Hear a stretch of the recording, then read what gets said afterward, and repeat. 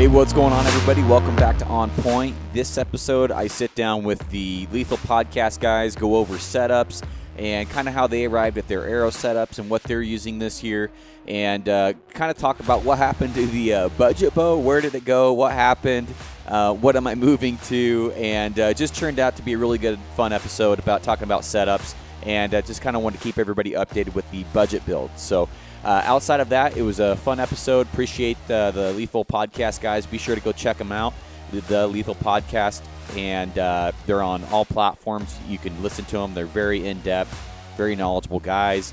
And if you haven't yet, be sure to check out the YouTube video. The Broadhead video is up, and this is part one. There'll probably be 3 parts, but this is the largest Broadhead test ever performed, and the first video is officially up. Next video should be out in a couple days. But just type in the largest Broadhead test ever performed, or type in my name, Garrett Weaver. You'll find the video. It's pretty easy.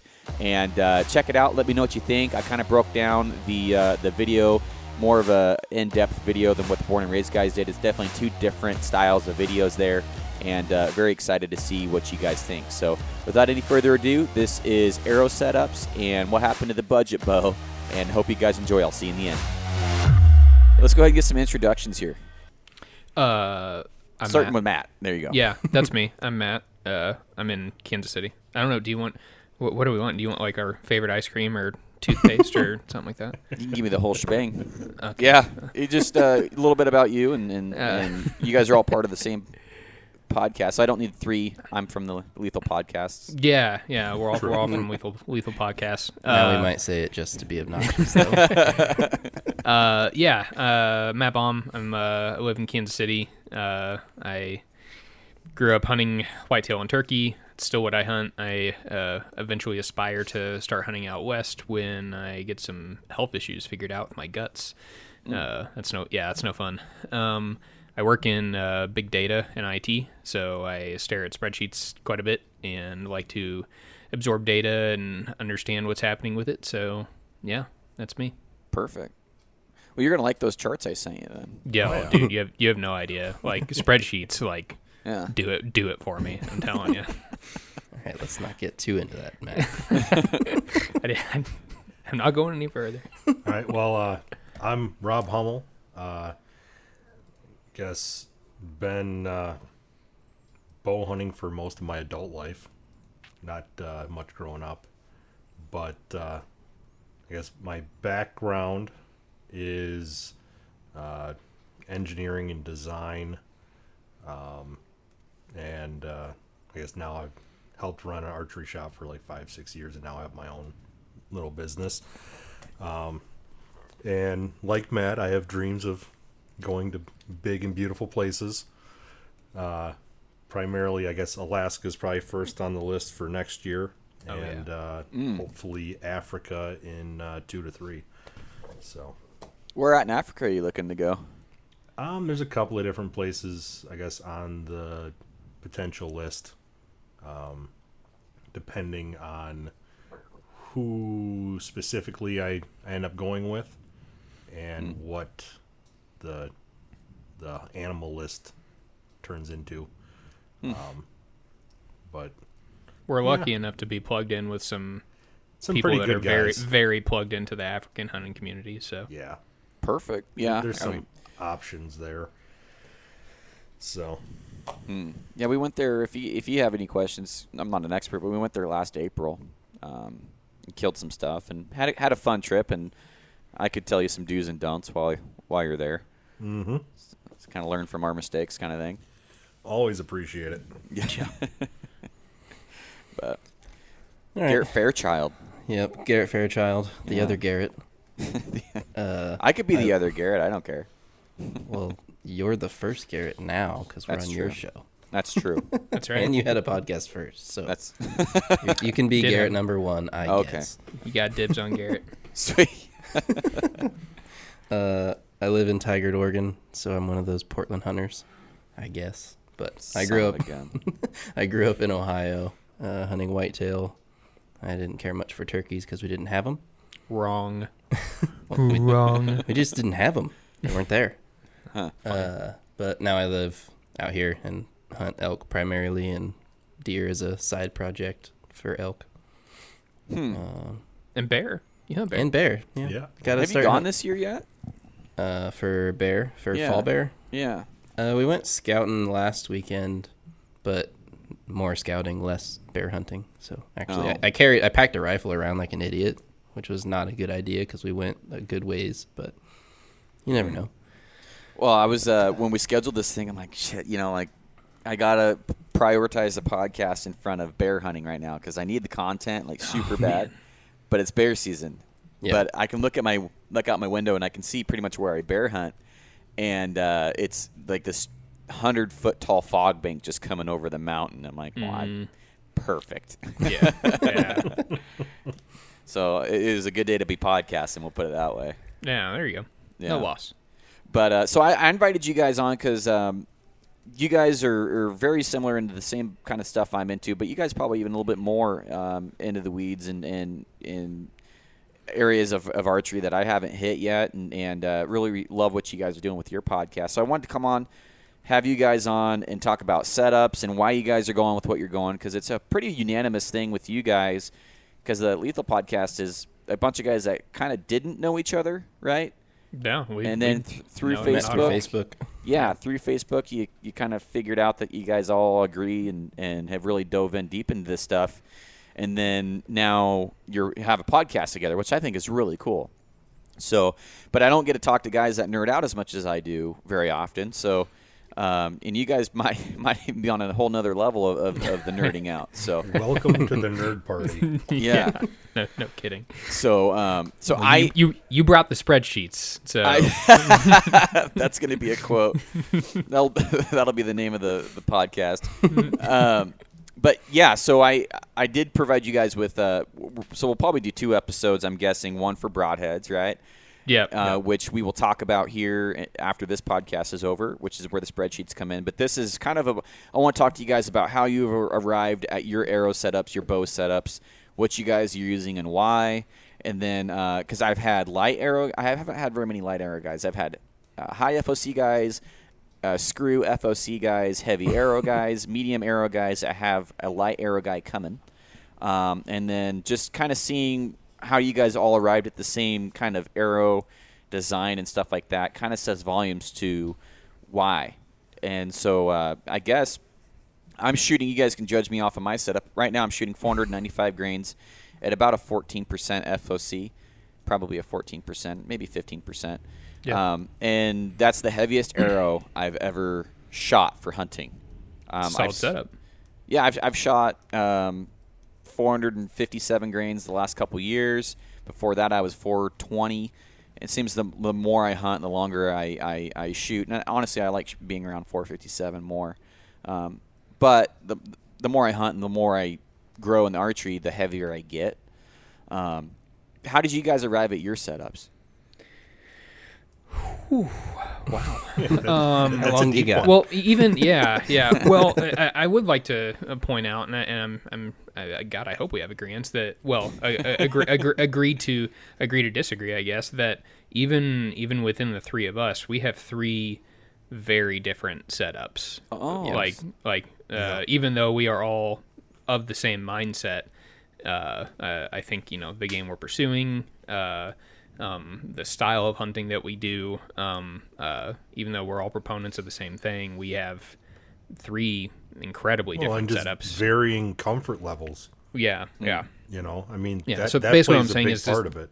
Yeah, Garrett's not as good of a shot as us, so that's why he has to go with lighter arrows. Hey. No, I'm just kidding. No, true, Garrett's probably the best shot out of all of us. I would I bet. don't know. I did, unless I get an elk in front of me, apparently, because I missed 4 of those last year. So You missed 4 Yeah. elk last year? yeah, I don't want to talk about it anymore. Hey, you're the one that keeps bringing it up. You're not Just gotta- sour about it. I got to be humble at some point. I don't. I didn't have the as far as like how I arrived at my setup. I'll give the story of like in a really, really short fashion because it's not that exciting. A lot of guys go to heavy arrows because they have a penetration issue or something along those lines, or they shot a gosh darn mechanical at a deer and it didn't perform the way they wanted it to. And that isn't my story at all. My story is I was deer hunting, and a turkey walked up, and I'm a big turkey nerd. So, I mean, this is the biggest turkey I've ever seen. He was quite, like, I'm not even joking when I say he was tripping over his beard walking up to me. He was gigantic. And I hadn't taken an arrow out of the quiver yet, and I was shooting hypodermics at the time, and every arrow I pulled out of my quiver, it popped the band on all of them. Oh, jeez. Every single one. And like on the last one, like as I was pulling it out, like the turkey like saw me moving and bounced out of there. And I quite literally went home and threw away my broadheads and went and bought Slit Tricks the next day. And so that I kind of went away from that. That's what started the trickle, I guess, of going into the deep end of arrow building. And went from a 400-ish grain, 425-ish grain arrow at the time to I think I went to 450 to start, and then I went to like 525, and then I'm somewhere around 625, give or take. I don't know if we have. Well, I'm sure we all have our own reasons, but I don't know if there's been like a single unifying reason other than shit happens. And you know, it's hunting. You can't control the animal, you can't control the weather, and I just think I guess that you know, I should have stack your the cards as much in your favor as you can. Yeah, stack the deck for sure. And as just much trying as to you're comfortable. Just trying to make it to where if a bad shot happens, whether I suck or the animal moves or a gust of wind or a tree branch jumps in the way, that, you know, we can prevail. So I don't know. What do you, Rob, Garrett? Do you have like a distinct story? What made you switch? Mine is, I guess I'm kind of a little bit of an oddball with this because, I mean, a lot of the people that I help are coming off of failures. You know, that's where, you know, they start searching for some kind of an answer. I got my first bow. I got set up by, you know, the local pro shop. Normal arrows, speed bow, and a speed bow for the time. And I guess with my engineering background, I kind of automatically went, well, I really don't like these moving blades. Like, give me a fixed blade that just looks better. But I had this poorly tuned high performance bow with a super light arrow, and I shot my broadheads for the first time and watched them just like barrel roll, corkscrew down range, and went, something is very wrong. And me being, I guess, I dove headfirst into how does this all work? And like, I know that it, like, from a physics standpoint, I'm like, I know that this should fly. Like, something's wrong. And so I ended up pretty much taking over everything myself, figuring out how to tune. I built a 500 grain arrow with like 18% front of center, fixed 2-blade up front, and I killed my first deer that season with no issues. And I went, well, that worked well.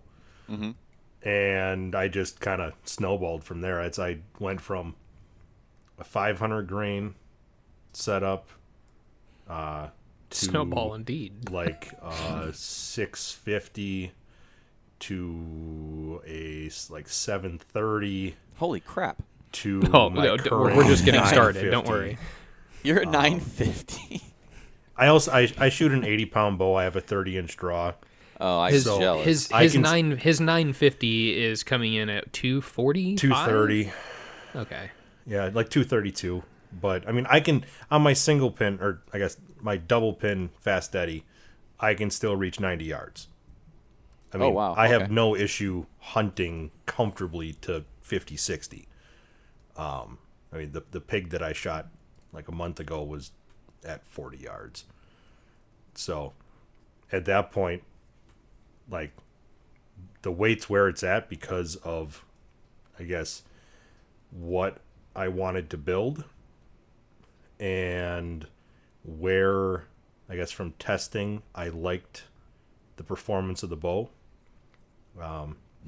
Like the RX-1 and the RX-3, my last 2 years here, both had definite efficiency jumps between like 9 and like 11%, or 9 and 11 grains per pound. And so that's just kind of where I ended up, like kind of aiming for that ballpark, and it is what it is. But that's where it's comfort. I'm comfortable with it. I mean, with that Fast Eddie double pin, I can literally put my top pin at 20 and using the top of my bubble as my third pin, because it's equal distance, I have known reference to like 43 yards without moving my sight.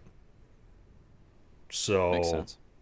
At that point, for me, for my setup, I have no real downside because that's pretty normal gaps for a lot of people. So it goes 20, 30, and then 40 Yeah. for you? Okay. Oh, I didn't know that. Yeah, So- that's interesting. Do you ever have any problems with the trajectory shooting? I mean, you're shooting 240, so the trajectory is not absolute horrible, but it's 40 feet per, or let's see, you're 60 feet per second faster than probably a lot of trad shooters, maybe even faster than that. Yeah, I mean, there's a definite difference between like 230 and 200. I've went as low as 200 feet per second with a compound, and it's too slow for me. 230 to 240 is actually my comfort zone. Okay. And that's my hunting style. Unless it's a shot past like 40 yards, I don't move my pin. I know my trajectory, I know my holdovers, and I naturally am comfortable with that. So I'm not worried about moving my sight all over the place. I know the flight path, and I run with it. So as long as I can get to 40 in that mindset, it's not too slow for me. But I mean, there's, I guess, a lot of other factors, because like I have a lower anchor. I anchor off the corner of my jaw, and I run my sights close to the riser. Both of those tighten gaps, and so I set myself up to maximize to, mitigate some of the downsides of lower speed. But like, I could shoot lighter. I don't know. I like it. Why not? And you're also, I mean, yeah, you shoot 950 for whitetail, but at the same time, you don't usually need to shoot more than 40 yards. No, yeah. So it doesn't And matter. that's, I mean, I've made this comment before. Like, I mean, one benefit is, I guess, I'm always tweaking on other people's bows. I'm always working on stuff for people. And so for me, especially with some of the friends and acquaintances that I have throughout the industry and throughout the country and the world, if an opportunity presents itself where, hey, you want to fly over here and go on a cull bull hunt, Or fly to Russia. Or, and yeah, hunt hey. a Russian boar. I actually already have a guy that wants me to go over there. By the way, Garrett, I guess you can debut this news on your podcast if you want. The thanks to the Ashby Bow Hunting Foundation, you can now legally bow hunt in Russia. Before Really? you could not. Yep, That's cool. Before it was not legal to, and now you can. They got Okay. some big bears over there. Big bears. My buddy was just sending me photos of this guy, a customer of his, of these big, just giant bears he's been killing, and then he told me where it was. I was like, yeah, that makes sense. That guy's got some serious dough, to go with that bear. Oh yeah. Yeah. Sorry But, to interrupt. Oh no. So what kind of no. broadhead are you using now then? I guess I play with a bunch of different stuff. Okay. So I guess for my compound setup, RX3, 80-30, about 950 at 230 feet per second. And my primary broadhead, I'll say, is the Grizzly Stick Alaskan 200. And Small head, really. it is. Yeah, and that's, I mean, width-wise, it's the same as most stuff that I run. It's an inch and an eighth. Internet. But one thing that I like with that one, and this is partly because of the setups that I'm running, I have a lot of force. There's a lot of momentum there. There's a lot of kinetic energy there. And so at impact, there is a lot of the potential for a lot of stress. With that, I tend to, one, prefer convex type blades, just to reinforce that tip.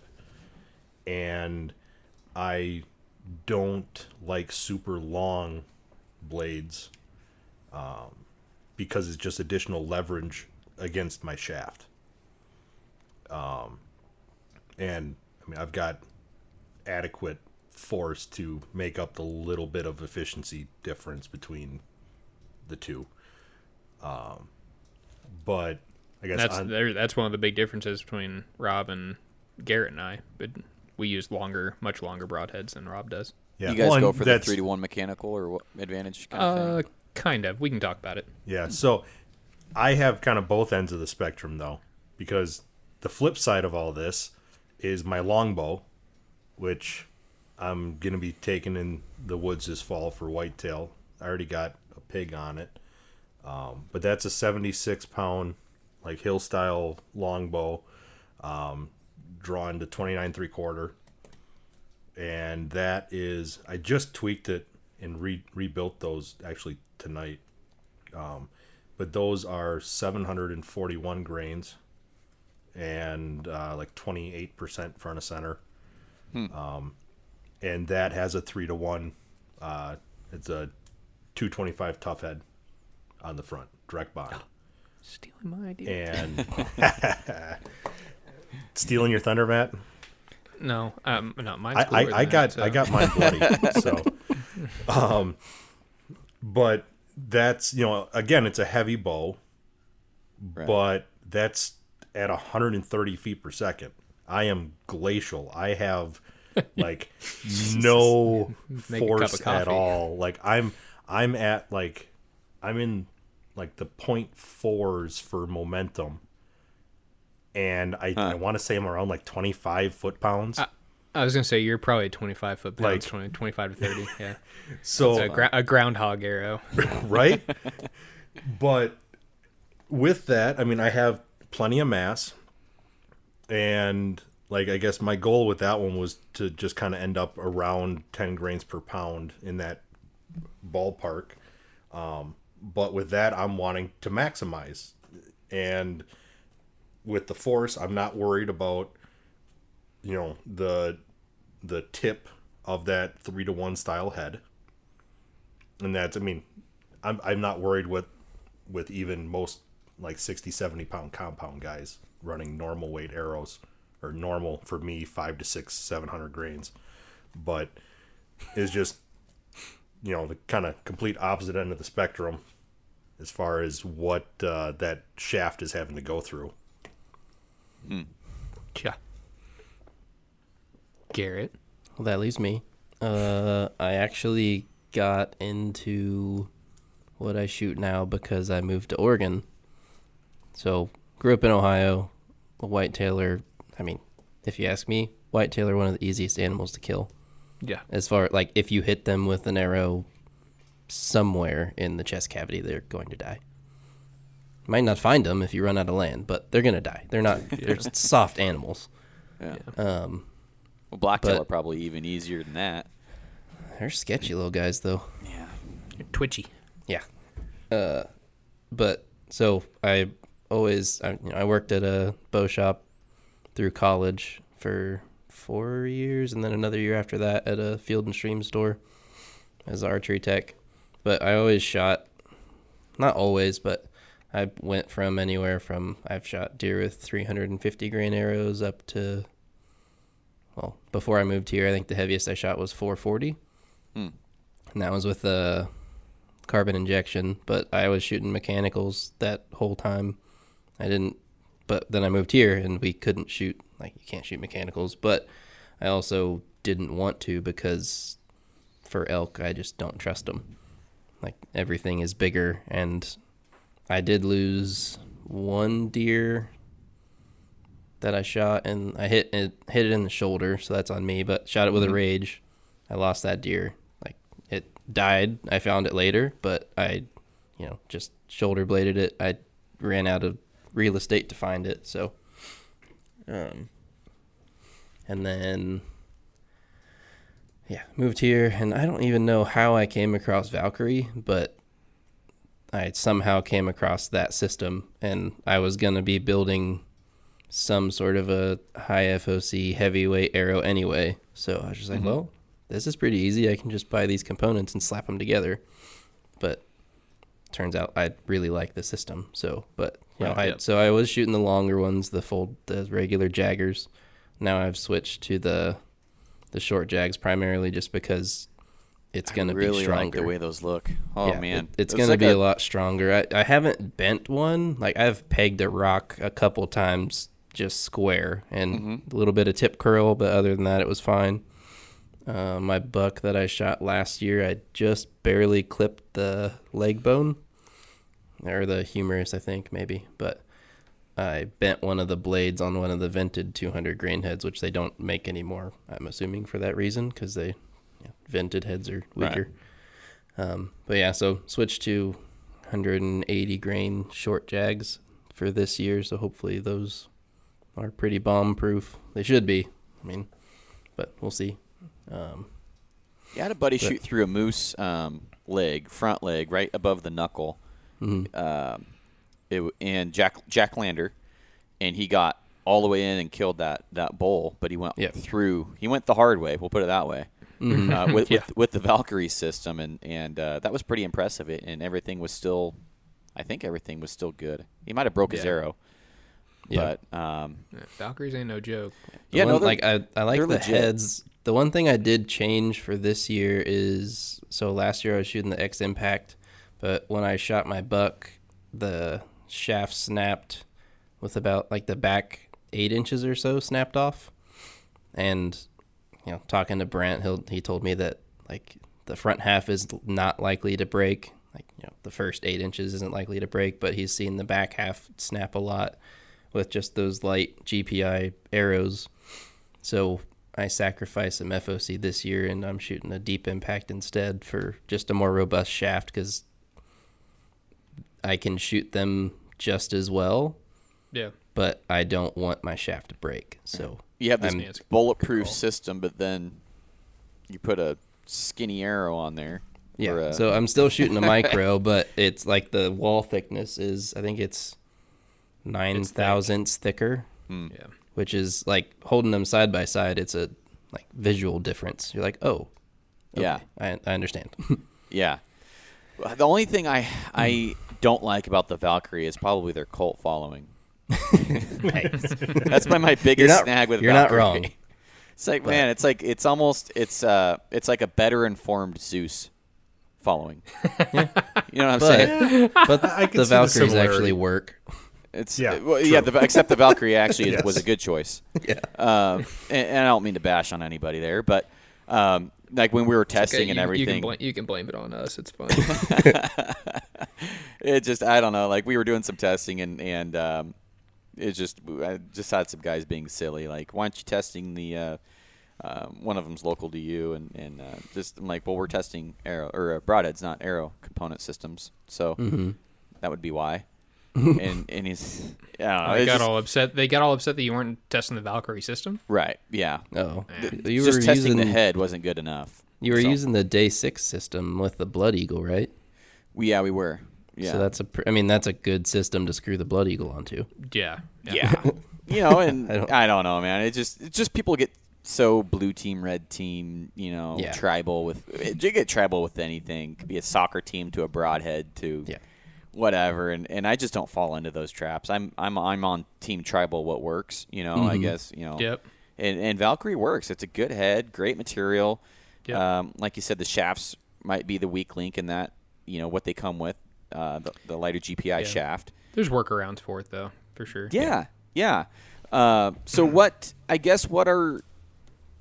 are the ones that you guys are steering people clear of? Because we joke around about the Zeus and they did penetrate a lot better than a lot of the mechanicals, but that's because the Zeus isn't really a mechanical. It's a it's a mechanical that's not a mechanical. It's it's almost in a realm of its own because it's the only one I know of that has freaking springs in it. The veteran does. Veteran has springs too. Yeah. Good God. Yep. Yeah, but the veteran is actually mechanical. It stays closed in flight, opens when it impacts.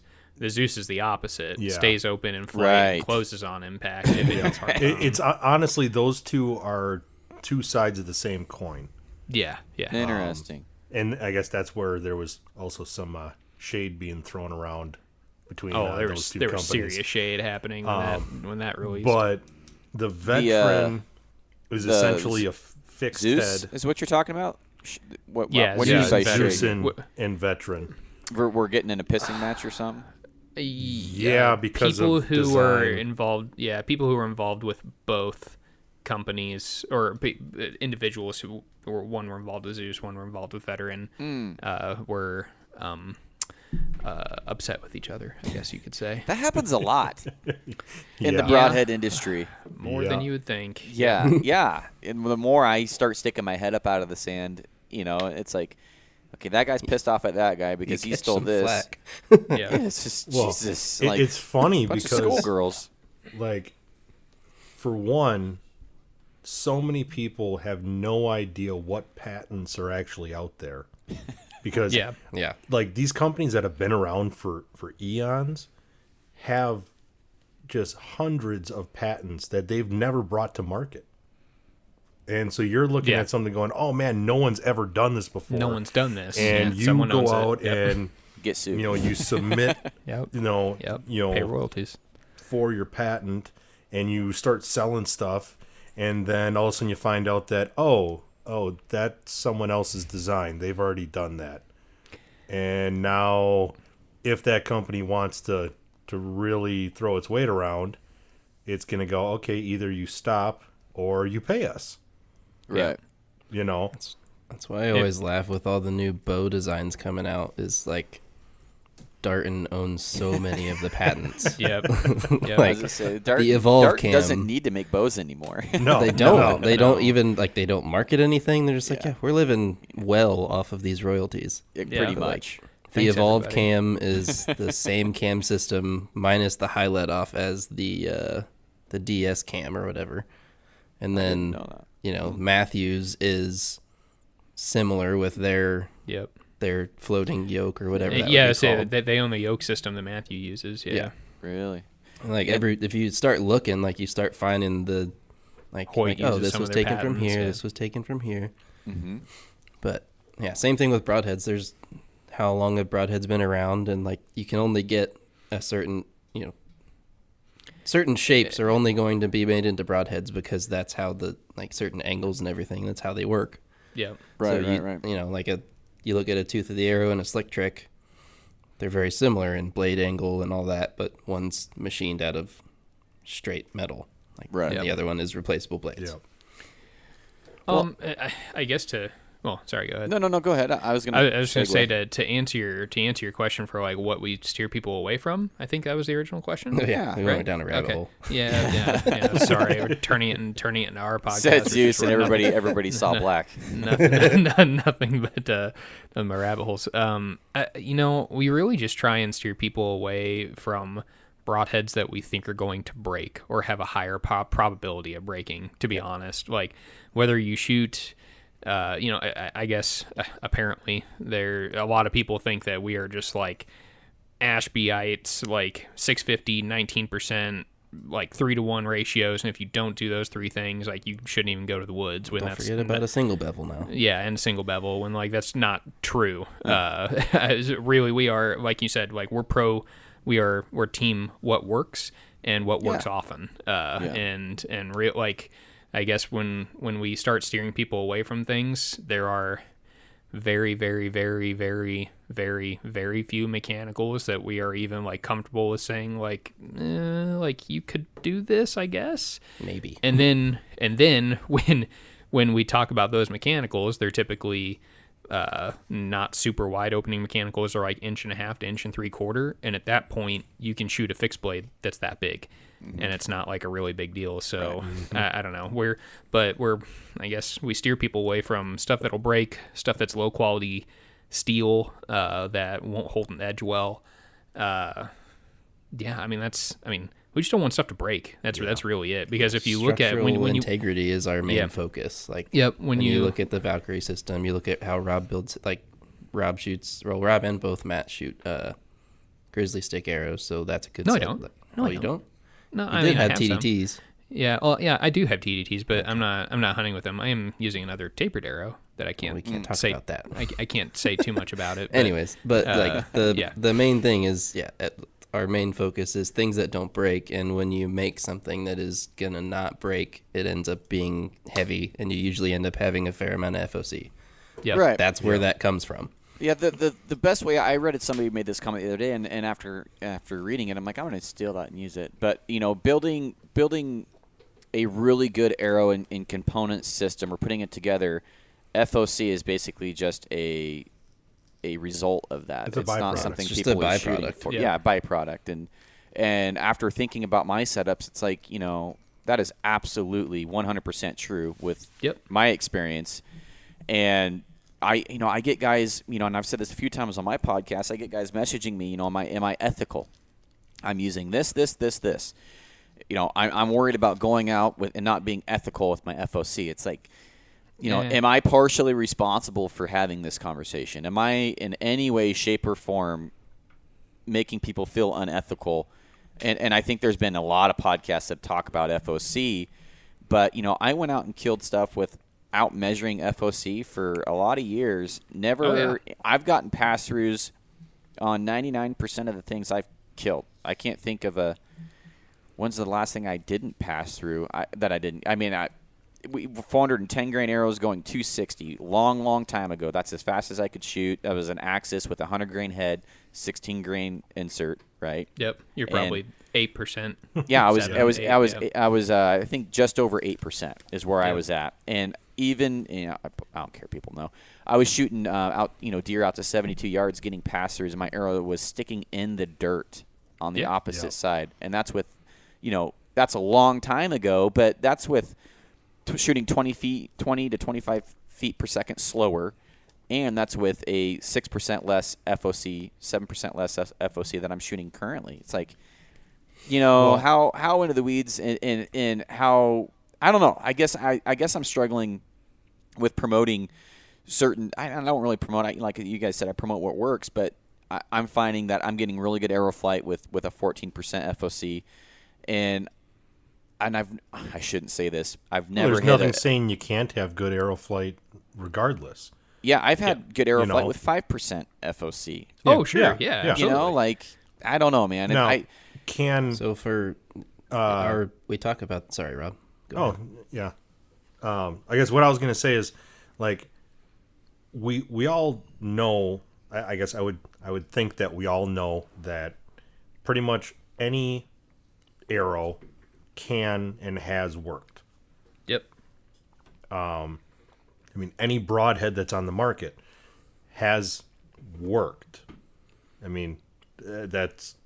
There's a reason that someone thinks that it's the next best thing, is that they saw it work and they went, wow, this is great. Now, for me, it's a matter of probabilities. I know that, like, say for whitetail, I know that a 400 grain arrow with whatever broadhead at whatever low FOC can and does kill stuff every year. But I also know that there's a lot of failures with those setups if the shot doesn't go exactly as planned. So as you try and, I guess, improve your odds, stack the deck in your favor, mitigate the risks, you're going to start looking at certain things to guide those improvements, right? Where I think a lot of people get hung up is, like, if we look at like the 12 factors, you have these benchmarks for, hey, if you hit this number, this is the percent increase that was documented throughout the testing. If you hit this number or you do this was, where there was a significant change. And people get a little hung up on that, and then just find focus on I have to hit this. Like, if I don't hit that number, then it doesn't, then I didn't, succeed. And that's where I can see a lot of guys get, that's where we start to get pushback too, is the guys are like, well, I shot light arrows forever, and like you said, I've only not had a pass through that one deer that I lost, and then another one with all the mechanicals that I shot deer with. I didn't have a pass through other than 2, and one was because I skewered both shoulder blades, and with a 350 grain arrow. It poked out the other side, but it will work and it will be successful until it isn't. Right. That's what I always say too. And it'll work until it doesn't. And I for don't a lot of guys, find that. Yeah. If it's working, why fix what isn't broken? That's the mentality. Now, some people want to make a change because they see the writing on the wall and they're like, it's just a matter of time before either I make a mistake or that animal does something I'm not expecting. But the thing that I stress to a lot of people that I deal with is that improvement is improvement. I don't, in the back of my head, am I thinking about some of those numbers and where we might want to be for different animals? Yes, 100%. But I'm, what I'm telling to people and what, we're focusing on is, okay, where are you at right now? And now let's go, okay, what if we just did a more efficient broadhead? Going from something with a 0.5 mechanical advantage to something with a 2 mechanical advantage can 400% increase. Right? It's a significant change in how your force is being utilized. So at that point, you don't necessarily need to change your arrow weight, your front of center, anything. But by simply changing the broadhead and utilizing the force that you have in a more efficient manner, you can see drastically better results. Right. And that typically just leads to a cascade of guys getting curious and going, okay, well, if that worked that well, what about a little more weight? What about a little bit of this? And next thing you know, it's like what we do, where we go, okay, this is the broadhead that I want. I want a tough component to pair it with. And now I want a tough shaft that complements, the rest of it. And then you look at the numbers, you go, oh, look at that. I have a heavy arrow and I have good front of center. Yep. It's like, okay, cool. You start at the front, you focus on integrity, and it all kind of cascades from there. It's... I think that, at least for me, the whole FOC argument for why would I use more FOC when what I've been using works. Well, first off, like Rob said, if it's not broke, don't fix it. Keep doing it. And typically, the people who have a lot of pass-throughs with lower front of center, if you look at the common denominator, there's normally a good amount of skill there, and those guys are typically pretty good shots. Yeah. But to me, it all comes down to percentages. And even if you look at Dr. Ashby's studies, if you actually dig into them, Dr. Ashby had a lot of penetration success with lighter arrows. But when he started shooting heavier arrows and finding heavier front and center and the 650 grain threshold and stuff like that, the percentages on being able to breach that heavy bone skyrocketed. So even within his own studies, he shows like, yeah, this can definitely be done with lighter arrows. Yeah. It's just a lower chance of it happening. Well, and that's a lot of and- them. It was simply a matter of, if we were in this lighter set, you have less than 50% or near 50% rate of breach and lethal penetration. Whereas if you do this, you're near 100. So it's like, well, I mean, how many times can you flip a coin and get the right answer? Right. Some people just have that luck.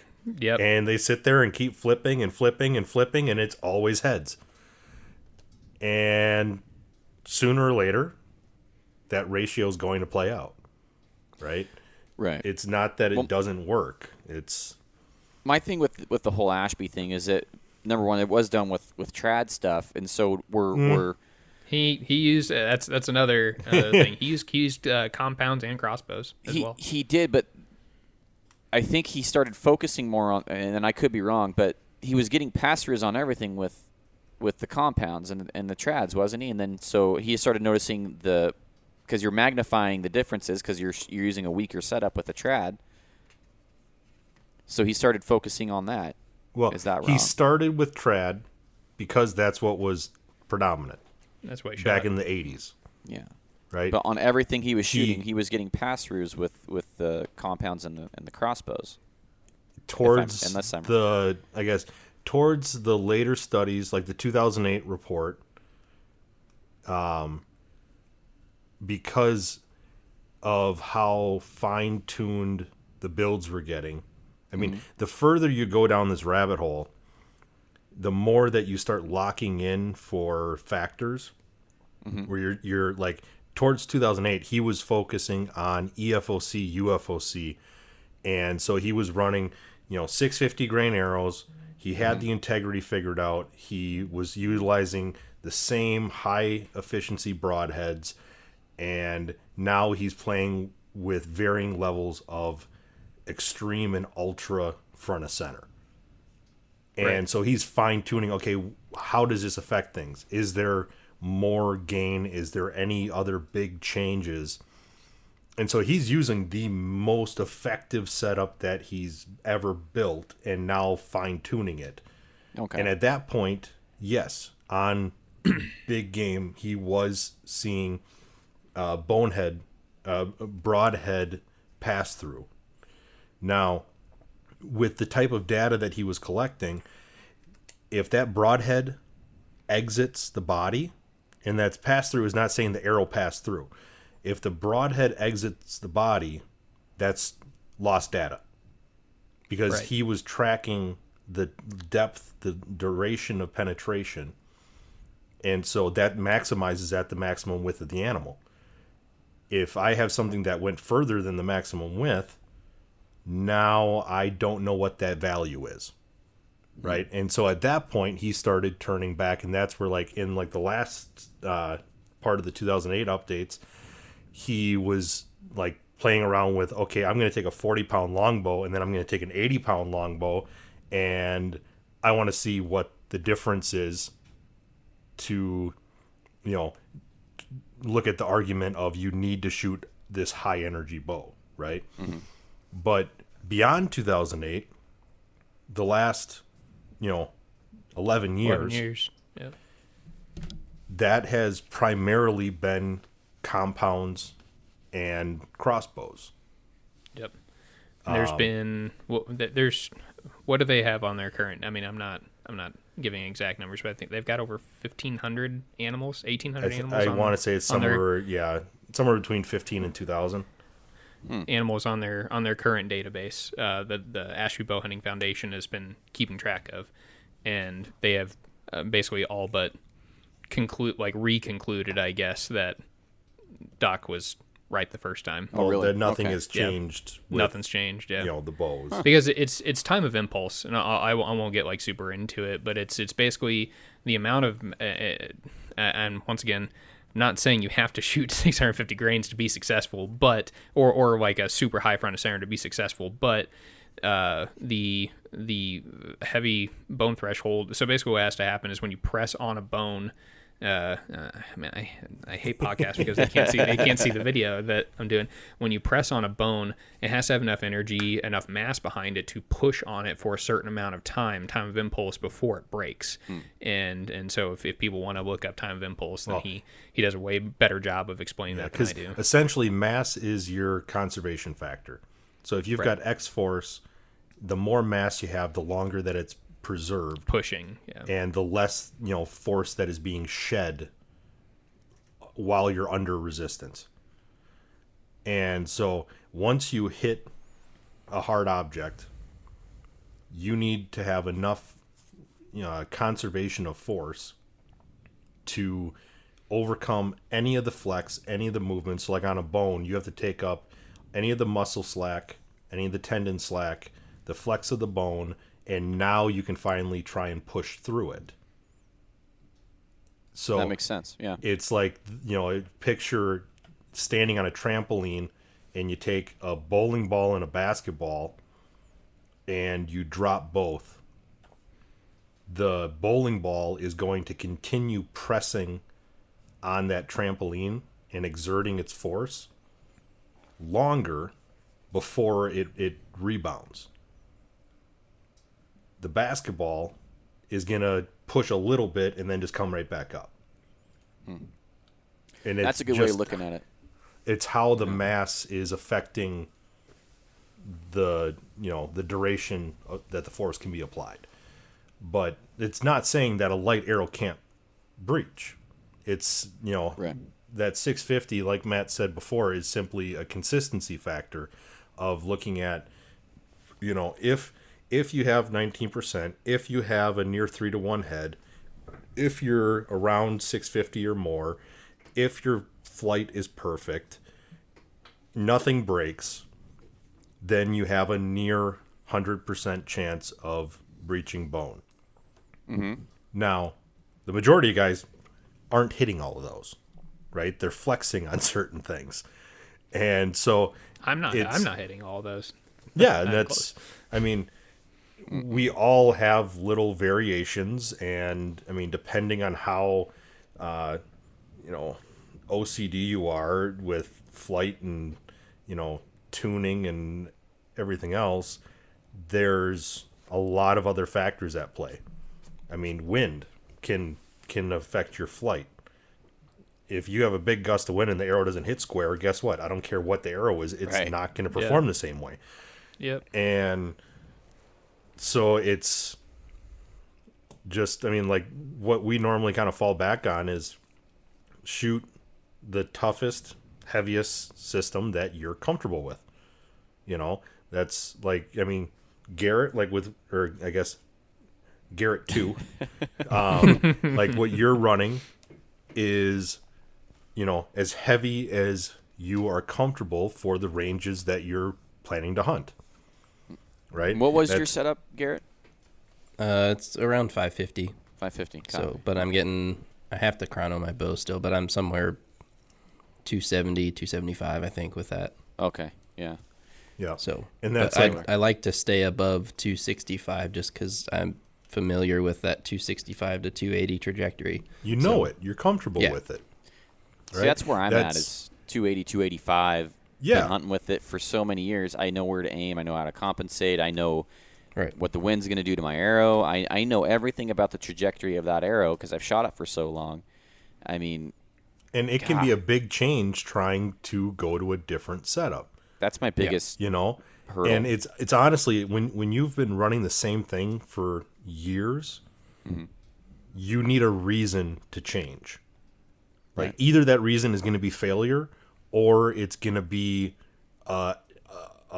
outside of the norm animal that dictates you change it, and now you reevaluate and you force yourself to become comfortable to be confident for that animal. right? I mean, like my 950 build, I'm comfortable. I mean, I've shot that at 3D tournaments, and I've shot that out to 80, 90 yards alongside guys shooting 400 grain arrows, and I'm fine with it. Now, if I went out west, would that be my perfect setup? Probably not. I would probably try and figure out something that was, somewhere closer to like 700 that was still as tough as I want, but would tighten things up so that I could be more on the fly between like 35 and 60 or 70. Like, I'm still, even with my setup, I'm very comfortable at those ranges, but I wouldn't have a lot of loss performance-wise. I guess I would just be getting a little bit more comfortable for expected longer ranges, right? And like if I was going to go after like antelope, I would probably use a different setup just because they're skittish, tiny little buggers that you don't know when or where your opportunity is going to be. And it's not a big animal, so I'm not stressing about the weight, right? It's, I mean, I could take my 500 grain 3D build, slap a broadhead on it, and I could go out and do, great with that. But just like you said, it's where you're comfortable. I've been around 230 to 240 feet per second since I started shooting for hunting. Like, I've played around faster for 3D, but hunting, I've always been in that range. And so when my bow weight started going up and I started getting better and heavier bows, I just kind of naturally kept it in that spot. That's what I know. Something I found interesting with myself. So for the Northwest Mountain Challenge, I was shooting like a 430 grain arrow. So that would put me at like 310, 315 or something out of my bow. And then for the Eastern Oregon Super Shoot, I switched to my hunting setup because I wanted to see how it would shoot. I couldn't use a rangefinder at the Eastern Oregon shoot. I was using a rangefinder at the, I did both rangefinder and not rangefinder at the Mountain Challenge. But with that lighter setup, I was not near as accurate for whatever. Like, I'm assuming it's because I'm more comfortable with that trajectory of the heavier arrow. Like, I shot a 292 through 30 targets at the Eastern Oregon shoot, which is not. I mean, it's not bad for not running a rangefinder. And you were shooting from open stakes on your hunting rig, right? Yeah, I was shooting. That's impressive. But yeah, so like, I've shot that weight and that trajectory for 3 years now. So like, if I'm off a yard or two, like, I know where it's going to be off. Like, if my guess is off a yard or two, I know where, like, it's like, oh, that must have actually been 35 instead of 37 or whatever. You know what I mean? Like, depending on where I hit, like, it's like, oh, I misjudged that one. And like, a lot of the time I judge long for whatever reason. Like, I just need to start shooting shorter than what I guess first, because I usually judge long. But speaking of something I found interesting. What's this segue? Speaking of lighter arrows and Garrett. Yes. Tim Gillingham. Here we are. I was wanting to go over this because you guys had an interesting conversation on one of these Facebook forums, and Tim's a very renowned, very outspoken archer. Yes. Very talented shooter. Yes. Very talented shooter, very well known. And you guys are on opposite ends of the fence there. And someday I'd love to just talk to him about light arrow setups, but I have a guy here locally that's on the same mind as Tim Gillingham. Very awesome hunter, great hunter, very successful. Rosy hunter, even with an extremely light setup, shoots very far. And he gets it done. However, both these guys are extremely good shots. Better than 99 guys out of 100. They're going to they're going to beat them. For sure. That's the part that I think people forget about. And I think, I mean, I have as much respect for Tim as I can, but I think that's the part that, like, it's like Jeff Bezos trying to tell somebody that makes $25,000 a year how to budget. Like, he's so far removed from that world that's not good possible. Analogy. Well, talk to me and give a paraphrase what the conversation was and where you guys differed, because I love hearing different mindsets, and I don't get two shits what other people do. I just want them to do the best thing for them. So, because he's on one end of the spectrum that we are not talking about on this podcast. We've been talking pretty heavy, high FOC. Yeah. Give the paraphrased and kind of go over that real quick, because I love hearing different mindsets here, and you guys obviously talked at pretty good length. So about arrows and stuff. We can do that. Yeah. So his And while you're doing that, give me 1 second with my dogs here. okay. Yeah, you're good. So to paraphrase, his argument is usually that the average hunter should shoot a lighter setup in case they range something wrong. Maybe I should re-say that. Okay. Perfect. Okay. Yeah, try it again now. I'll say it again. So for Tim, his main argument is that the average hunter archer should shoot a lighter setup in case they miss range, and that way they are going to they'll have more forgiveness if they guess their yardage wrong. But his main gripe about people that shoot heavy arrows is that heavy arrows in high FOC is that we're preparing to miss. But on the same hand, he will say that someone should shoot a light arrow and mechanical because it's going to be more forgiving for a shot towards the rear, and it's more forgiving in case they range, like if they guess their range is wrong. But that's the same thing on different ends of the spectrum. Like, that's both preparing to miss in That's a good point. different ways. That's a good point. So well, Tim and I are really good friends. In case you didn't know, I genuinely like him, and I have learned a lot of things from him. When he said, like, he'll say things, I'm like, oh, that makes sense. But at the same time, it doesn't make sense, because what about this?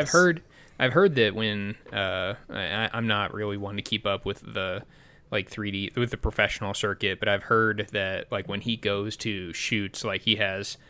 You want to talk about spreadsheets? Like, I guess his like cut card or whatever you want to call it that tells you your cuts for your different angles is just like it out of control. So I'm sure he's an extremely OCD guy when it comes to stuff like that. But I think where Tim might be removed, on top of being an incredible shot, is he has a 33-inch draw length. Yeah. So and this presents two problems. One, if Tim ever wanted to shoot. I don't think Tim has probably ever shot like truly high front of center arrows, because with a good reaction. Yes, with a well-tuned reaction, or with a good reaction or proper reaction, because you basically need the most full-length arrows that you can. I mean, he probably needs at least full-length arrows on his draw length if he's not shooting like some crazy overdraw. I was say, why not just shoot an overdraw, but yeah. And he does shoot an overdraw, which he wouldn't be able to shoot in Oregon. Fun fact. Even overdraws are illegal for Ed to hunt in Oregon? Last time I checked. I didn't know that. I didn't. Huh. Well, I don't ever have to worry about that. My T-Rex arms. Yeah, I saw this T-shirt the other day that said it was a short arms instructor, and it had a T-Rex, and he was just waving. That's funny. But I don't, because Tim has talked about. I think he said he like tried to build a high front of center arrow, and if I'm remembering the conversation correctly, it seemed like it would have been way too weak for what he was trying to do. And it's like, well, of course he was saying that it didn't group well, it wasn't flying well, and it's like, well, you had it on way too weak of a spot, and knowing what his bows are, it's like that. That would be like, it would be the equivalent. You just load it up the front of your normal arrow. Like, I tried to throw 200 grains on the front of a 400 and shoot it out of a 70-pound bow. It's not going to work. Yeah. Right. So, and I think the second part that that just like disconnects him from it is he wants speed, and there, you can certainly, I think you're G-Dub, you're a good testament to that you can find a mix of speed and good front of center. You're shooting 280 plus and you're encroaching on 15%. But for him to get high front of center, his speed would have to drop considerably because the GPI on his shafts would skyrocket because he would have to shoot a 200 spine, 150, 170 spine arrow, which would add a minimum of 50 to 100 grains probably just on the shaft. Right. So I think like I said, I don't have anything against him until he starts telling people that things can't be done or shouldn't be done when we have people that do them and we do them ourselves all the time. But like I said, I think he just has a disconnect because he is a physical freak in a good way, and it's just difficult for him to do that. And if I had a 33-inch draw length, I probably wouldn't be shooting super high front of center either because I have a lot of ass behind that arrow. So whatever. Yeah. So I do agree with his main argument of the thing that kind of set me off on one of the posts the other day was that it was a guy specifically asking about FOC. He wanted specific answers. And the answer that he was given was just slap a 100 grain head on it and go shoot.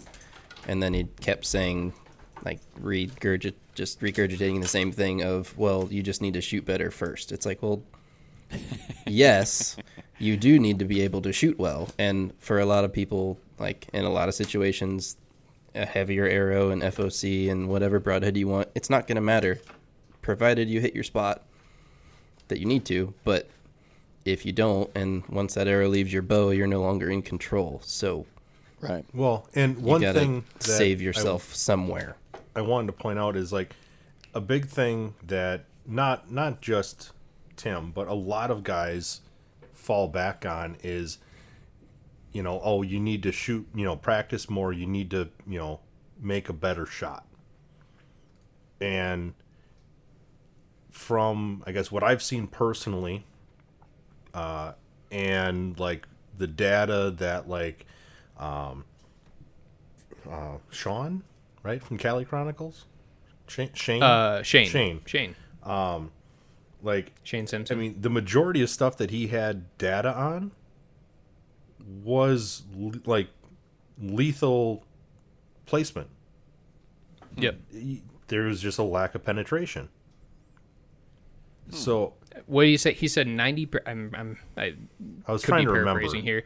I'm pretty sure he said 90% of the tracks that he went on that the arrow entered somewhere into the thoracic cavity. Yeah. Which, if you get an arrow in there, that animal should probably die. Right. But 90% of those calls that he was on, they needed a tracking dog. So, and I mean that's the pigs that we were shooting, testing those broadheads. I mean, we had guy's a sharpshooter. The only guy that wasn't running our type of setup. He was kind of our potential control in our little test environment, but he pinwheeled this 285 pound pig, just perfect, slight quarter away, just pinwheeled. If that arrow had penetrated, it would have just sliced that heart apart. He got 3.5, 4 inches. Do you not get through that little armor plating they have on that side? And there, that's these pigs didn't even have shields. Oh, they were really? Big old farm pigs. Farm pigs. Oh, is that hunt? Yeah. That's that hunt. Okay, yeah. But even on that, so it didn't have a shield, but you have a decent thickness of skin. You had on most of those pigs, you had upwards of an inch of hard fat. And then you had a layer of muscle, and then you had these big, thick ribs. He made a perfect shot, and he was tickling the onside lung. and that's granted that was a 3-blade Rage, so a very inefficient head. Right. But it's not the only time that I've seen something like that, and it's not the only time I've had someone tell me that I made a perfect shot. Like we had it on camera. I can see where the hole's at. Like it's still running around. It's got a hole right where you want to hit it. Yeah. Well, it's like that. The hogs are freaking tough. I shot my first hog a couple weeks ago, and it was like, how are you still going? Like, how? Like, what is going on here? Yeah. Yeah. Bob shot one through the, I want to say it was like the spleen. It destroyed the liver, got the back of the offside lung, and that sucker went uphill like 200, 250 yards, and then just tipped over. I was like, what the hell? Straight uphill. No side hill, just boom, uphill. And then good old death run, but went uphill. Dude, it was insane. I was like, what in the heck is going on here? And the pig didn't bleed that much either. But I was like, what in the hell? It's kind of scared because I lost a hog before that. And I thought I'd smacked it right in the heart, but I think if it was an inch away, I'd be shocked from the heart. I mean, it was right there. It looked like a heart shot, and then he just kept going and going and going. And then I think I was just low of the heart.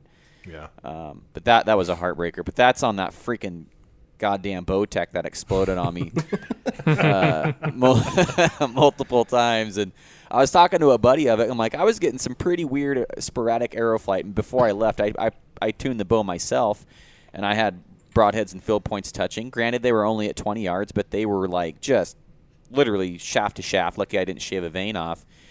And I get out there, and I know I've told this story already. I'm getting them on my soapbox again. But I get out there, and then it's okay. You said shaft to shaft, which shaft is going to be a great drop for us. That could be the title of the podcast too, right? Shaft to shaft. Yeah. Instead of doing collaboration video or collaboration podcast, we're going to shaft to shaft podcast. Yeah. Oh my god. But I was getting just horrible broadhead flight. I'd be at 60 yards, I'd be a foot low, and 70, I'd be a foot high, and I'm like, I was getting 40 to 50 yard groups using 4 to 5 different broadheads.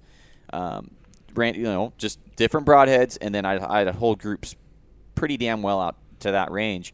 And so I was like, I just need to get the bow back to where it was. And then apparently I didn't. But I was talking to my buddy, and he's like, well, those limbs failed right after that hunt. And he's like, what if they were changing throughout that hunt? What if those limbs were getting just different deflection throughout that hunt, and then that was just throwing you off? I'm like, sounds plausible. Very possible, because that hog I did kill, I barely hit. I didn't make it inside the thoracic cavity, where the hell you call it. I didn't make it inside the sweet zone, and it went through the brisket and died. Yeah, you said you thought it had a heart attack. I swear to God, I think that's what happened. It to death. I think we scared it to death. Yeah. I think I left off.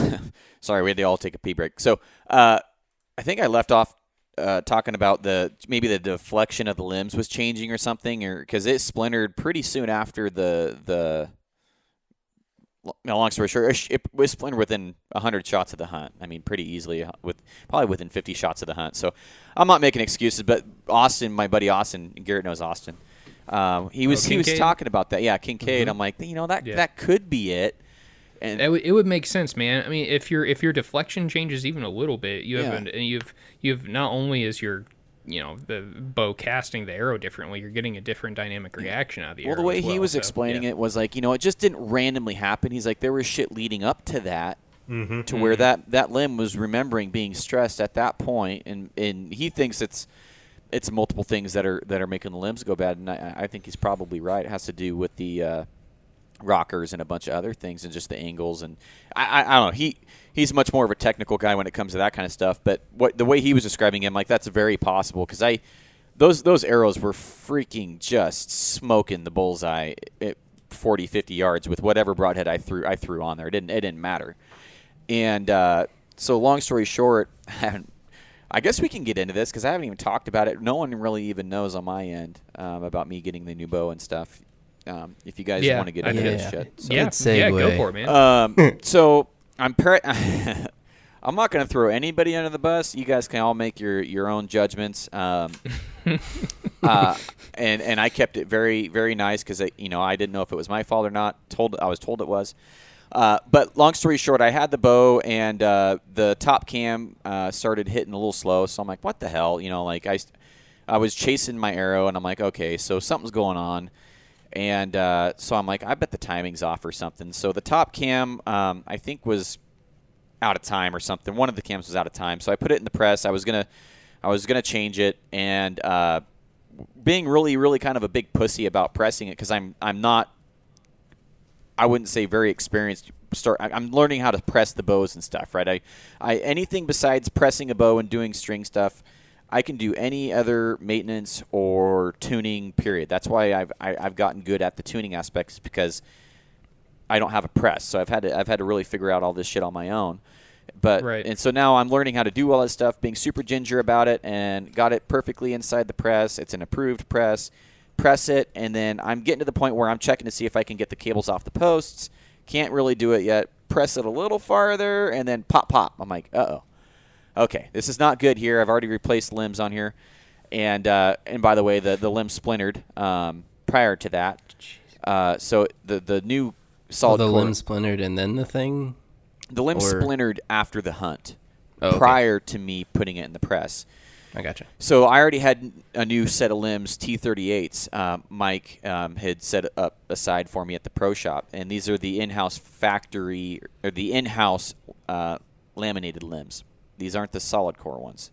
And he said these ones were much better than the solid core ones from his experience. And so, long story short, I'm messing with this bow knowing that I'm probably just going to replace the limbs here soon anyways. And it goes pop, pop. So I undo it. And then I'm like pulling it back just a little bit just to see if I can get anything. And then I kind of feel this click, click. I'm back about 3 or 4 inches on the draw. Just a little click, click. I'm like, okay, I'm not going to draw this cocksucker back. I'm going to put it in the draw board. And so now my Bowtech's watching me at this point, and he just had his thumb ripped open and broken in 2 spots by a Destroyer 350 that was in a draw board, and which blew up on him. And so he's standing like 10 feet back. The guy working on the bike is like hiding behind the spokes of his bike, and he's watching me, and I'm like this. I'm like gingerly working the draw board back, and I get it back to about probably halfway, and then it just explodes on me. And I'm like, shit, I just blew up my bow. I'm like, it had to be something I did. I'm a freaking idiot. And the cam levers, one of the cam levers broke exactly where the screw goes in. So basically it split the threads in half. So you had one side of the threads here and 2 perfect half moons, right? That's exactly where it split.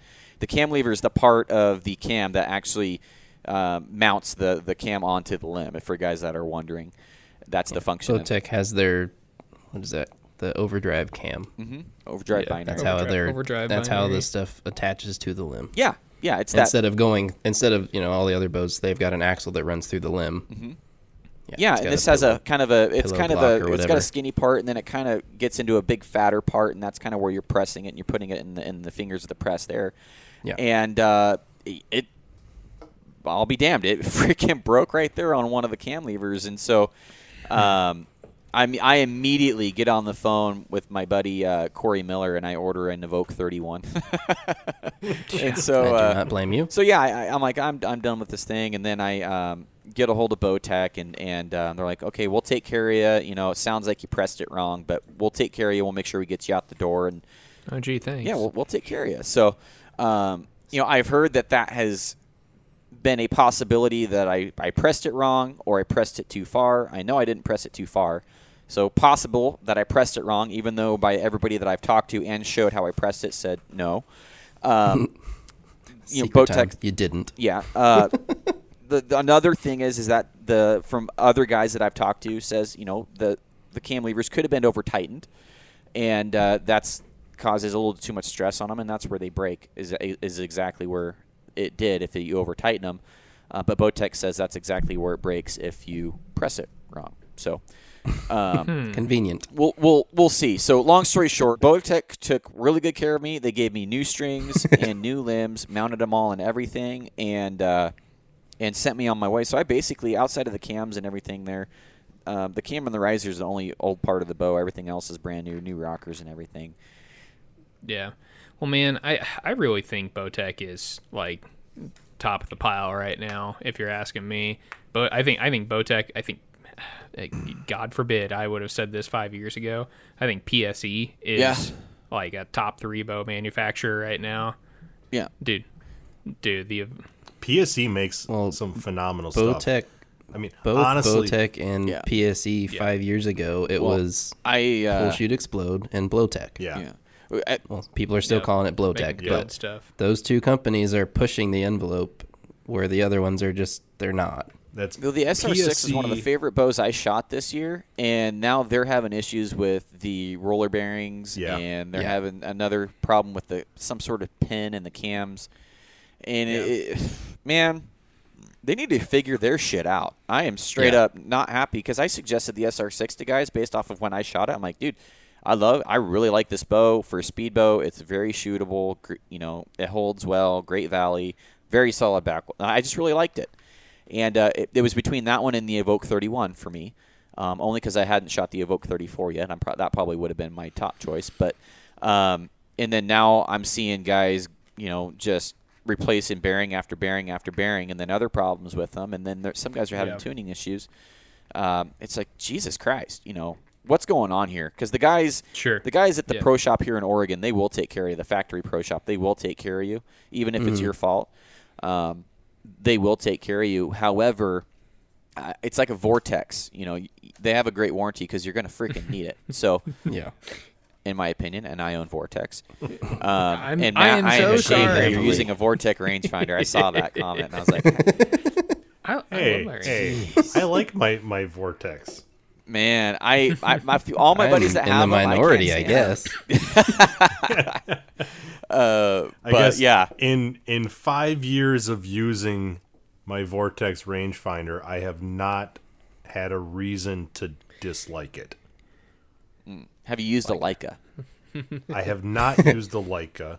That's why you haven't disliked I it. was saying, you will throw your Vortex in You the will throw it in trash. the garbage. Nikon, I've used a handful of others, but I have not used Leica. See, I have a loophole and it hasn't failed me yet, but as soon The as it RX does, it's getting 1200 trashed. or something, or what? No, I've got the archery one. Oh, but okay, yeah. So It still reads good to like 800, 900 Man, yards. my buddy's Vortex won't range through fog worth of shit. Like, I know a lot of them won't, but his, like, is horrible. It's slow. You can't see what you're ranging at until it actually shows the range on his. And I've messed with all the settings, and I can't figure out how to get the crosshairs to show up. It ranges, and then it spits the crosshairs out with the yardage. It's like something's funky going on with his rangefinder. Yeah, Piece of that's shit. odd. Yeah. But yeah, it's super slow. I don't know how yours is, Rob, but his is super slow. It doesn't range worth a shit. It's everything you could think of being bad with a rangefinder. His is. Hey, well, It's just, yeah. that's I also have seen a huge dip in quality for Vortex in like the last 3 years because they used to like almost everything, like all their binos and everything were made in Japan. Are they now really? They were. They're Oh. not now. They're made in China now. See, Japan's not bad. Japan actually has some. Yeah, Interesting. but like so, like the older ones, the ones that people don't have problems with, Yeah. made in Japan, right on the bottom. Well, and that's the stuff honestly that people are having issues. all of my Vortex stuff, aside from one of my rifle scopes, is all probably more than 4 or 5 years old. Yeah, I mean, my I think binos, that's- my rangefinder, my spotting scope. I mean, I guess between my wife and I, we've both been Vortex dealers, so yeah. you know, you get a good price when you're. They've a got dealer. good product. Like their glass, I like. It's just their rangefinders I shit on. Like I just Yeah. can't stand their rangefinders. But their glass for the money is I'm pretty good. I I'm mean, it's- really wanting to play with Maven. Yeah. Speaking, Garrett, have you played with your B5s?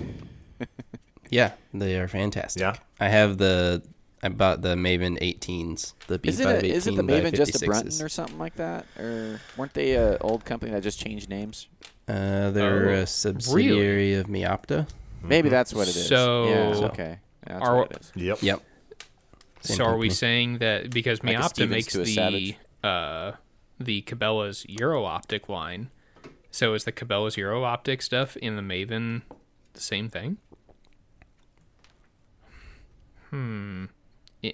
Maybe. I don't know. I don't know. Interesting. It might be like tier 1, tier 2, tier 3. Like the Cabela stuff is like the doesn't quite pass Would be like the D Maven, series, and then the Maven stuff then you doesn't got quite the- pass Meopta. the C Interesting. and the D, or But- C and the B. Well, Yeah. long story short, shooting the Evoke 31 now. Waiting to get it. I still haven't got it. Season is starting on the 24th this year, Garrett, or 22nd? 24th. 24th. Yeah. And so I'll have literally not hardly any time to tune and get used to that bow. So Good news is, Are they won't running the explode on Evolve it. cam Shoot it. on the Evoke? yeah. Also, yeah. Yeah. Well, there's nothing Those you can tune do a super ton easy to in them my because experience it's so all far. rock solid. Like it doesn't get out of center. No. So. Yeah. Yeah. And that's. I mean, I heard a theory about why, and it kind of goes to what Rob was saying and Garrett was saying about the manufacturing, is that Bowtech's really become more popular and they've ramped up here in the last few years. And anytime you They're a start small producing, the more you start producing, Mm-hmm. typically the quality starts going down. Maybe they're cheaping out on some of the components, or they're just Well- pushing them out too fast. and that They a also, lot I of mean- times is a bigger part of it is when you have low volume production, I guess you can get away with a lot of inefficiencies because Yeah. you have the time to yeah. check stuff, right? As the volume ramps up, if you don't reevaluate your processes and your inefficiencies, now those inefficiencies start biting you because you don't have time. And now everything is just Get it out the door. you Get know, it out the door. snapping along and stuff slips through. That's And if you look at their product, like ever since they came out with their limb pocket style, like they're squeezing every little bit out of that they can. Like they haven't made an 80-pound bow since the CPXL, I think so. I think, something like that. And there's a reason for that. Like the limb like it's at max efficiency with 70-pound Well, limbs. Prodigy- They will not hold together. Pro- Yeah, the Prodigy had Prodigy 80s. just Because I but they had dealt with a tons couple of limb those blow problems up. with those too. Yeah, they had tons of limb problems with those. Those were So I actually think that's when they. Unbelievable. Those are really good shooting bows. They were. Yeah. The Prodigies actually were the last ones that, at least while in the five years or so that I was with that shop, that was the last series that we really saw any issues with, as far as Yeah. limbs.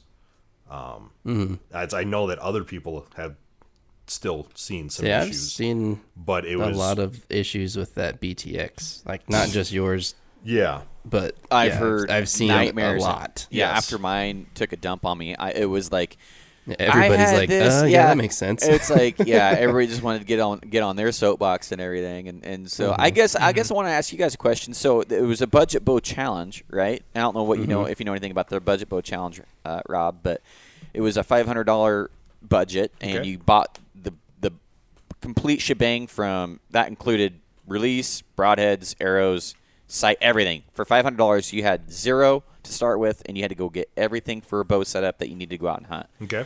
And so I got this everything for $500, and my goal was to hunt with it all year, kill a bunch of shit, hopefully outshoot some guys at some shoots and talk some shit, and Yep. just have fun and show people you didn't have to spend $2,400 on a bow and to go out and kill stuff. Oh, yeah, and yeah. because I don't like where the prices are going. It pisses me off. And I Yep. was just at the fair, and we would have spent $40 on fair Yep. food Yep. if we would have spent $6 a piece on a large drink, which pisses me off. It's awful. Mm-hmm. And the food was shit. And long story short, getting on a soapbox here, did I fail the budget bow challenge since now? Because I don't care. I mean, I kind of look at it like I kind of succeeded. I killed 2 animals with it, but at the same time, I didn't hit the end of the year Yeah, mark. well, I didn't hunt with it all year. I guess and you it knowingly blew rolled up you on me. knowingly rolled the dice on getting a Bowtech. Say but you succeeded. I can 100% I did. tell you I did. if I were to do it, I can 100% tell you the bow that I would pick, like E35, 100%. What would it be? 100%. I already have one picked out. Could you get that completely set up? You can find Release you can buy broadheads, E35 for everything. $300. I now. just It's- bought an it's E35. insane. Yeah. Oh, really? So I almost bought one yesterday and I don't need another bow, but it was like $275. Yeah. So I mean, I had a guy trying to trade me a Revel, and I ended up telling him no, just because I heard it was kind of more of a target bow, and I'm not looking for that. Yeah, right now. it's kind of like their hybrid, but it's more target-esque. Yeah. But I mean, I just picked up like a month and a half ago an E35 as my backup and a bow to set up for more competitive purposes again. But I mean, that was, I guess, custom color, custom anodized cams, custom new threads on it, and I got that to my door for $320. Now I could buy a 6-pack of shafts for $60. I can buy some components for $15, and then I buy a pack of broadheads for $50. And So you're about I guess that bow $450 had a rest close. on it. It wouldn't be my preferred rest, but Right. then at that point, I guess I could just go without a sight. Yeah, because then you But still have to buy a release. I could find a sight for pretty cheap. Yeah. And then you still have to have if you want, you still have to have a quiver and a stabilizer. Yeah. No, you don't. Yeah, have to. It's a harder $500 challenge than what it is- sounds is, like. You don't have to. It's not much to get But, all the stuff. Yeah. Yeah, It was a 500 challenge. is definitely challenging. Yeah. And I had I wheeled and dealed on that son of a gun. I had a 2-pin Fast Eddie on there. What? I had. Yeah, that's a $250. So how did you sight. manage that? Yeah. Yeah, thank you. Well, So the bow, okay, I'll tell you what the bow Cheesy originally came with. Christmas. It came with an SKB hard case. It came fully loaded. It came with 6 gold tip hunters, 6 muzzies, 3-pack of lighted nocks. It came with a whisker biscuit, stabilizer, and a quiver, which I lost the attachments to. It came with a 2-pin bulletproof spot hog sight, and came with the release. Came ready to hunt, everything for $400. It only cost $452 shipped. It only cost $50 to So ship that, I that sold- SQB case. That's insane. I figured That's shipping one of those cheap. cases would be at least a bill. those, Like, at least those $100. normally. No, The last yeah. time I shipped an SKB with bow and everything in it, it was Wow. like $70. That's pretty good. yeah, this was $52 and change, Nice. $52 and change. And so I traded. Basically, I sold the case for $120, bought There you go. the Fast Eddie for $120. Guy gave me a hell of a deal on it, and that's how I got that. And then I ended up just selling the arrows and everything, and gave the broadheads away, gave the lighted nocks away, kept the whisker biscuit, and that's how I ended up with what I was. And Yeah. So. But it was hard, and the only part I got stuck with that I absolutely hated was the gosh darn release. It was just a freaking pile of crap. It was Oh, okay. which So is this probably, in makes my sense opinion, now because now it's a when priority you- for me is having a when nice Garrett release. challenged you to the 97-yard shot or whatever, and you were like, "I'm just getting back into this. I'm just getting back into this release." Yeah, Okay, it's all I'm coming using a full hinge. circle now. Yeah, That makes more yeah, sense. now. yeah. I was all excited, dude. Shooting that hinge, it brought tears to my eyes. It was nice to have a nice surprise shot instead of just like, good God, don't punch it. And I was like, damn it, that one got away from me. And it was just like, it was a mental just because battle. Every shot was a I've mental never battle really to- shot a hinge. I tried to shoot a well, I don't even know if this is considered a hinge. I tried to shoot a knock to it for a little while, and I wasn't. Okay. So a hinge is a back tension then, right? Knock 2, it's a thumb No? release. Yeah. No. A Hinge hinge is is a a hinge. A hinge. hinge is a hinge Okay. It's just I a don't know sear. what the hell. It's just a. with a hook. Oh. Yeah. Oh shit. Okay. It just I don't- goes I off don't a know what I'm talking rotation. about then. It just. Yeah. So a lot of times, Right. like if you watch my elbow, what I do is you watch my elbow, it'll kind of pull my hand Huh. back, and that's how. There's so many ways to shoot Yeah. it. There's. Yeah, I've messed around with relaxing my index finger, holding this one so it kind of pivots That's like my that. preference. Yeah, that for me doing that with the elbow, because if I do the, I have mine pretty hot, and if I relax my index finger too much, my peep starts going up. a little Yeah, bit. and that's the trick is finding the right level of tension. And I guess like mine, because I do this with, I have a backspin, and I have a stand thumb release, the SX3, and it's like my SX3 that I hunt with. I have pretty much set up to like 0 travel, but fairly cold, so it's heavy. Oh. And so that's once I'm anchored, I wrap my thumb, I get a steady pressure, and then I just slightly start letting my hand kind of relax, and it pops. That's how I shoot a thumb release is relaxing. It's super consistent for me like that, with no punchiness, I'm not thinking about activating. It's, but it's kind of a combination. If I do too much like true pull through, I expand too much. I throw. I struggled with that for like a year trying to get into back tension. I just like everything. I get it. There's throwing. I get it. I mean, honestly, the hinge has been such a game changer for me.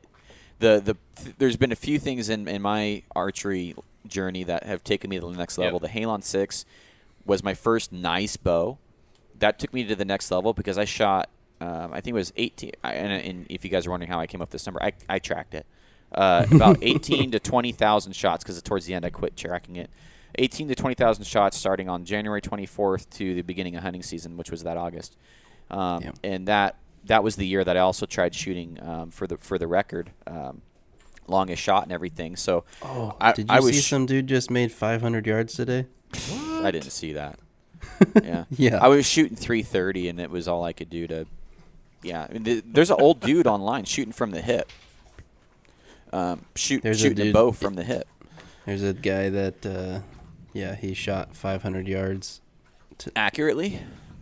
He hit one of the big Bosu balls, like the full Bosu ball thing, like the exercise ball. See, in order to actually break the record, you have to submit for permission, basically. You have to let them know. You have to have news coverage. You have to have signed, sworn statements, and then you have 3 chances to beat it after you make the official attempt. So I practiced, and not to get on a rabbit hole here, but I was hitting it average 1 shot on target the first or the 3 previous groups before that.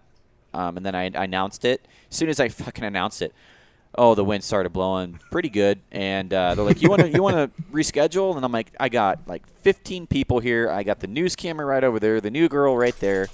And we're going to do it. We're just going to force it. You silly? I'm just going to send it. I'm just going to send it. Yeah. I was that meme. And I missed it on my last arrow by a foot. I mean, it was man. Yeah, both of them were in line, but short. And then I'm like, okay, I know right where to aim. Boom. And then that wind picked up, and it just carried my arrow probably another 3 feet to the right. And it's a big target. It's a 42-inch target. Yeah. Which I think they should change that. It should be MOA, in my opinion.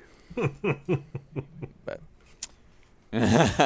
so, anyways, that's where I'm at now. And, so we'll see. I never had. Well, man, huge thing. If you haven't shot with a hinge, like I said, I guess all I've shot is thumb release. But I threw my Wise Guy in the drawer because I knew it was going to take some getting used to, and I shot and I shot and I shot, and like I shot okay. Like I didn't shoot horrible. And one day I was like, let me get out the Wise Guy again. And I just absolutely destroyed groups at like 50, 60 yards. And I was like, I can't. Yeah, I'm like, I can't ask for more than like, this. Hello, old friend. And so yeah, I sold that knock to it to some kid at Shields. So Well, I got back before my bow exploded, which has been a common statement I've been saying way too much lately, because it's been multiple times. But I had this idea. I was like, I'm going to shoot a live video, because I was averaging I think it was it 80? Did you watch that video, Garrett? Where I shot a 7-inch group. It was 100 yards. I was averaging. I did see it. Yeah, I was averaging it was after I. I think I did because Yeah, you did a live video. You're like, that's not as good as I wanted it to be. I had one right there, like right almost in the bullseye. It was just right there. But I was averaging like 3 to 4 inch groups at 100 yards that day, and I was like, I'm gonna do this on live. And then I shot a 7-inch group. I'm like, God dang it, like this. You're like, never mind. Yeah, and everybody's like, oh yeah. I'm like, best guess gets a sticker of how close they are to the group, and everybody's like 2 inches, 3 inches. I'm like, fuck yeah, I'm gonna make everybody look good here. And then my buddy gets on there. Bigger than the size of your hand. You fucking asshole. And I'm like, hey, you want a sticker afterwards? Bastard. But, yeah. Anyways, well, this has been going on for an hour and 42 minutes. Let's wrap this thing up, guys. So, how can my audience we're find on Facebook and Instagram, Lethal Podcast. Oh, God, what is our Instagram? The Lethal Podcast? Yeah. Yeah, we're mostly active on Facebook. We do I Instagram, suck at Instagram. some, I'm but sorry. There's not most of it comes from Facebook, but if we start getting more, well, I mean, I don't know. I don't know much Instagram, about we'll pay attention to Instagram it. at all, and really like. It's not as easy to interact on Instagram, so we just do more stuff on Facebook. But we do have a website that is probably going to be live in the next 2 days. Just lethalpodcast.com. We'll have all of our episodes on there, along with all of our recommended products and stuff like that. It's a big website. Like I want to say I'm 65 pages deep on it right now. Yeah, it's big. And that's why I keep. Holy crap. Yeah, it's bad. You're it's running bad. down the rabbit hole. But I mean, we're putting a lot of good information on there for people, and it's it's not it's unbiased. It's pro what works, and we're just trying to put info out there for people. So yeah, we have a website now. Or if you go to it and it's not accessible yet, it will be accessible within a day or two. I promise. Perfect. Also, slight shameless plug, and you can get in on this too, Garrett. We have our challenge going, and we have a lot of prizes for said challenge. Yes, we do. I can win something. If you go to our Facebook page, well, hell, I guess we can. If you're gonna be posting this pretty soon, posted on the Facebook page. Yeah, God, let's do that. So we're doing this thing called the Summer Shooting Challenge, and apparently I spent too much time goofing off making the YouTube video and not enough time explaining the rules correctly. So there's 3 classes: there's men's, women, and trad. And you get 1 entry per class. So, if you're a guy, you can 1 video per class, right? Well, so you're going to shoot a 5-shot video, group, and a lot of people have been doing it live. You don't have to do it live, but I mean, hey, more power to you. Well, I know at my range, I don't have signal. I can't go live. So, and we want people to win these prizes. I'm not trying to make it so difficult people can't win it. Men shoot a 5-group shot at 60 yards. Women, a 5-shot group at 50, and trad, a 5-shot group at 40. Men have a minimum arrow weight of 500 grains. Women have a minimum arrow weight of 450, and trad is 500 as well. So each arrow that you get into the pie plate, or a snack plate, it's like a 6-inch plate, give or take. Yeah, whatever you want.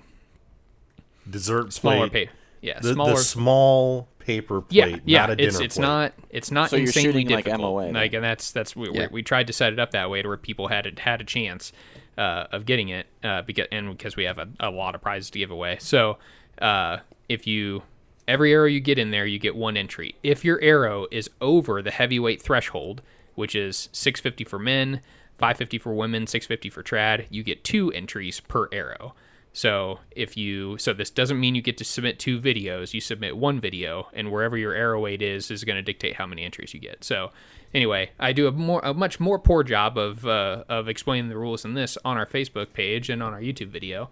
It's our only YouTube video up. We're gonna do some more stuff here pretty soon. But God, okay. So I'm gonna start rattling off some of the prizes. We have 2 packs of 225 grain tough heads. We have a 6-pack of Day 6 Evo HDs, Evo X HDs. What were they called? Evo. Yeah. 125s. The Yeah, we Evo got a X, the 6-pack. broadheads? Yeah, we got a 6-pack of Evo those. 125s. A what I'm dozen using. Sirius Apollo shafts, a 6-pack of Grizzly Stick TDTs, a pack of Grizzly Stick broadheads, and we also have 5 $50 gift cards from Ethics Archery for components or whatever else you want to get. So, and I'm probably missing out on another prize in there somewhere. Sweet. But yeah, it's over $1,000 worth of prizes. So, hey, that's what I'm saying, man. Get I'll in take those, on it. Day 6 off your hands. I know. And then Brian hooked it up That's on what that. I'm He was, using I was right like, now. hey, can you like send us some stuff? He was like, yeah, I'll send some broadheads. I was like, cool. What are you gonna send? He's like, how about a 6-pack of these? I'm like, oh, okay. So like, these may not these may get lost in shipping and just stay here. But now I've spilled the beans. So yeah, but no, Right. it's a lot of good prizes. So yeah, people should get in on that and try and win some stuff. Yeah. But yeah. I'll do Oh, it in you whether I do. win There or is not win, there I is don't care. one additional. You don't have to put me Yeah, in the so bonds, I mean, but I'll just do so it. each class gets a winner, and there's going to be one winner, regardless of how many arrows you get for the funniest video submitted. So be safe. Like, don't do something like really stupid. But if you like, bonus points if you go and shoot in a banana hammock or something, like that'd be hilarious. So there you go.